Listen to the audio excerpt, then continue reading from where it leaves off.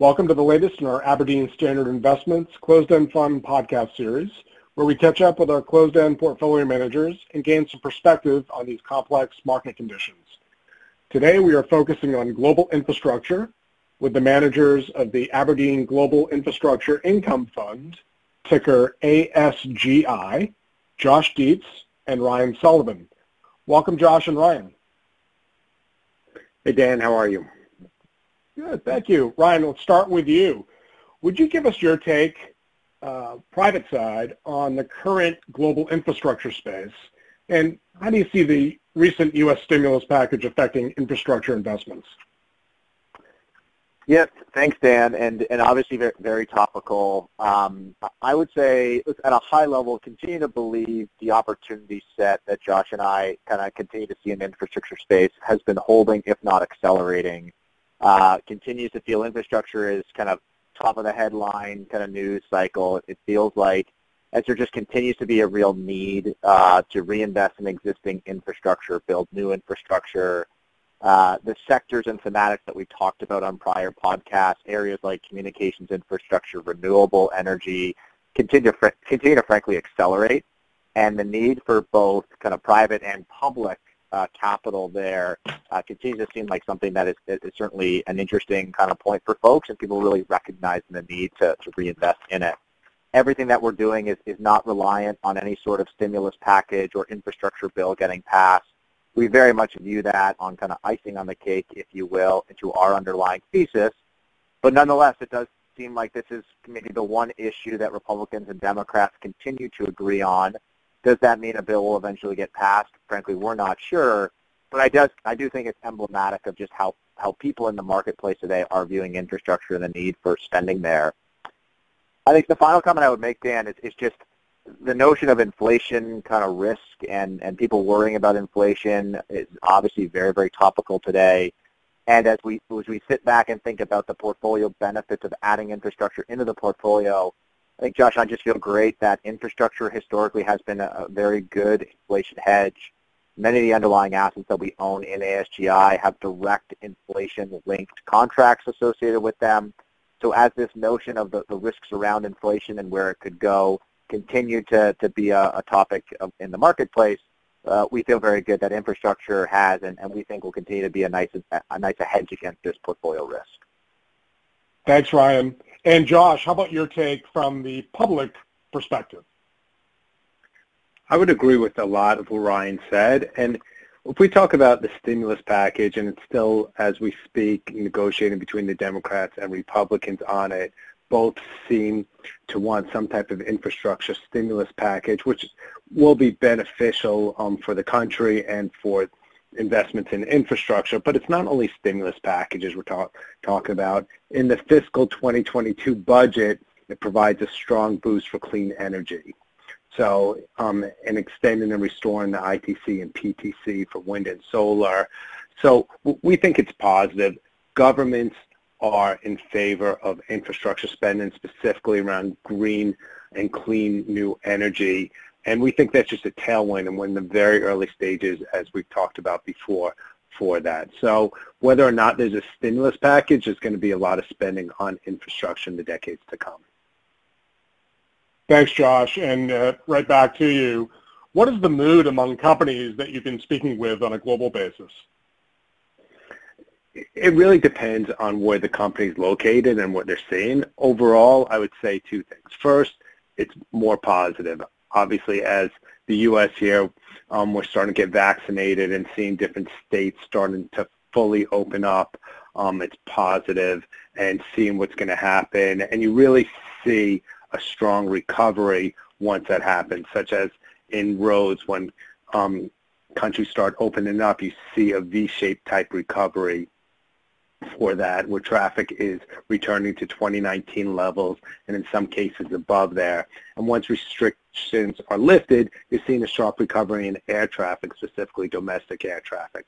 So in general, companies are more positive, the ones that were specifically affected by the pandemic. And the other part that I would say that is very positive is companies that have taken out costs because of the pandemic. Many of them don't see them don't see themselves having to fully return to the cost levels they were. So we think when traffic returns and businesses start opening up, margins will actually be much better than they were prior to the pandemic. And I think that gives management of companies hope for the future and see the actual growth of profits and real operational leverage. So that we're looking forward to seeing that happen as well. Great. Thank you, Josh. And this next question is for both of you, but let me start with Ryan. Have you seen or been able to identify opportunities in the marketplace, and I'm thinking more sector specific, that should benefit the fund in the future? Yeah, sure, Dan. So, I mean, on the private side, we continue to implement our playbook on really trying to identify unique, inefficient segments of the private infrastructure landscape. We look to partner with sponsors that have a very unique ability and skill set to identify and exploit these types of opportunities. And so as we look at the landscape today, two of the most fragmented and inefficient sectors that we look at are one in the renewable power space. Again, as we move from more of a centralized power generation system focused on assets like coal to a decentralized system on wind and solar, that means that there's going to be a lot more wind and solar assets. They're typically smaller in nature. They're typically more spread out. And all that means is a much more kind of fragmented ownership structure, of which we really like in the private markets and look to exploit that. So that continues to be an area that's been very fruitful for us on trying to identify unique opportunities. And frankly, it's a very similar story as we look at the communications infrastructure space, right? We're going from centralized 4G macro towers, which will continue to play a very critical role in that sector moving forward, but also this advent of small cell 5G networks, where you're going to have to kind of get closer to the end user to have the full benefits of 5G. And so as we look at the private infrastructure landscape, those areas, given how inefficient and fragmented they are, continue to be very interesting deal flow and sourcing opportunities for us. And frankly, our current pipeline is quite full, really across the private infrastructure landscape, but very emblematic of those types of market structures and thematics that we look to. Thank you, Ryan. And Josh? So I would say, like Ryan said, the opportunities that we've talked about on prior calls continue. And it's nice to actually, when you talk about it, to see it actually starting to happen. It's projected that wireless CapEx is going to increase 5% this year after 4 years of low single-digit growth. And that's beneficial for the towers, and that's because of 5G. And we think this is, the beginning of a decade-long spend on 5G. So that's positive. When you look at what happened in April during the climate summit hosted by President Biden, many countries committed to cutting their emissions by 2030. The U.S. committed to cut it 50 to 52% versus 2005, which is double the pledge made under the Obama administration. It's significantly higher than the 12% by 2030 rate the country is currently tracking towards. Japan pledged to curb it by 46% versus 2013 commitment of 26%. Canada increased the targets. We also had commitments from Brazil and China. And now the spending side is happening.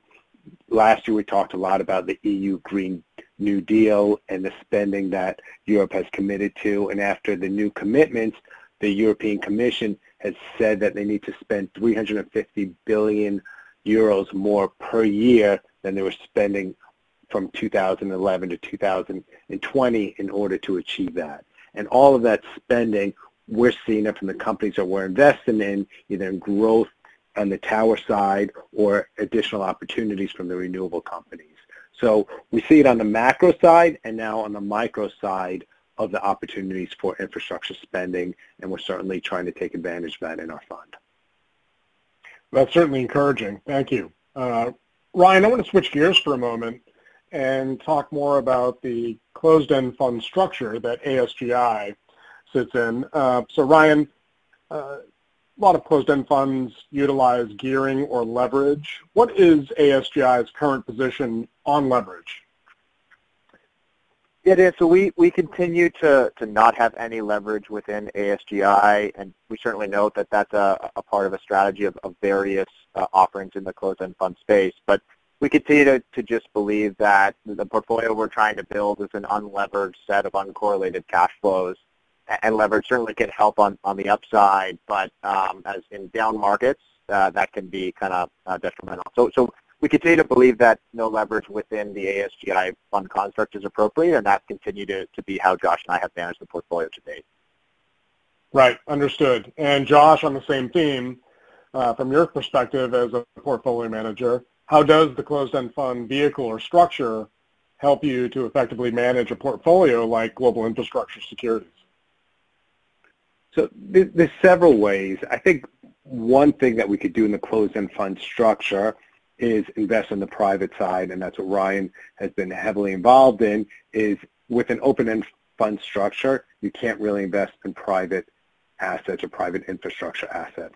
So this is allowing retail investors to have access to private infrastructure for the first time. And similar to institutional investors have had the ability to invest in private infrastructure, the closed-end fund space allows that because there's not inflows and outflows. Also, being we have that fixed amount of capital and we can invest in both the public and private, it also allows for the consistent dividend that we've been paying since the inception of the fund, because there's not inflows and outflows. So you actually know the amount of dividends you have to pay each quarter, or I should say each month, and you can plan for that accordingly. So we really like the closed-end fund structure specifically for this vehicle. And that's a great point about the distribution. So thank you, Josh. And Ryan, finally, what would you say to clients today to give them comfort that they should invest in global infrastructure?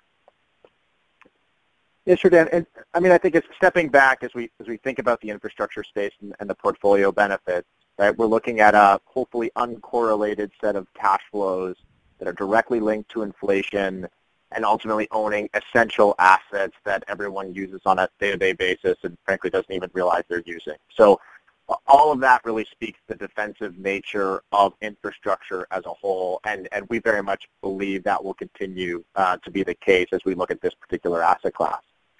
If you combine all those portfolio benefits with the current market backdrop on the need for infrastructure spending, just how important the spend on new infrastructure is going to be in some of these areas as we talked about today, we just think it's a very unique time to be investing in the asset class.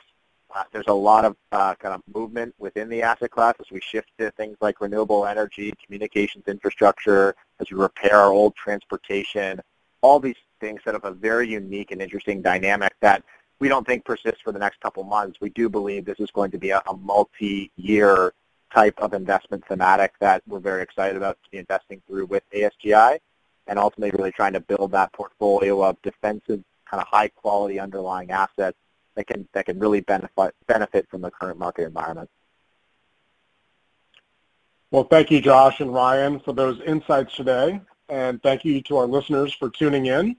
You can find out more about the fund at www.aberdeenasgi.com. Do look out for future episodes.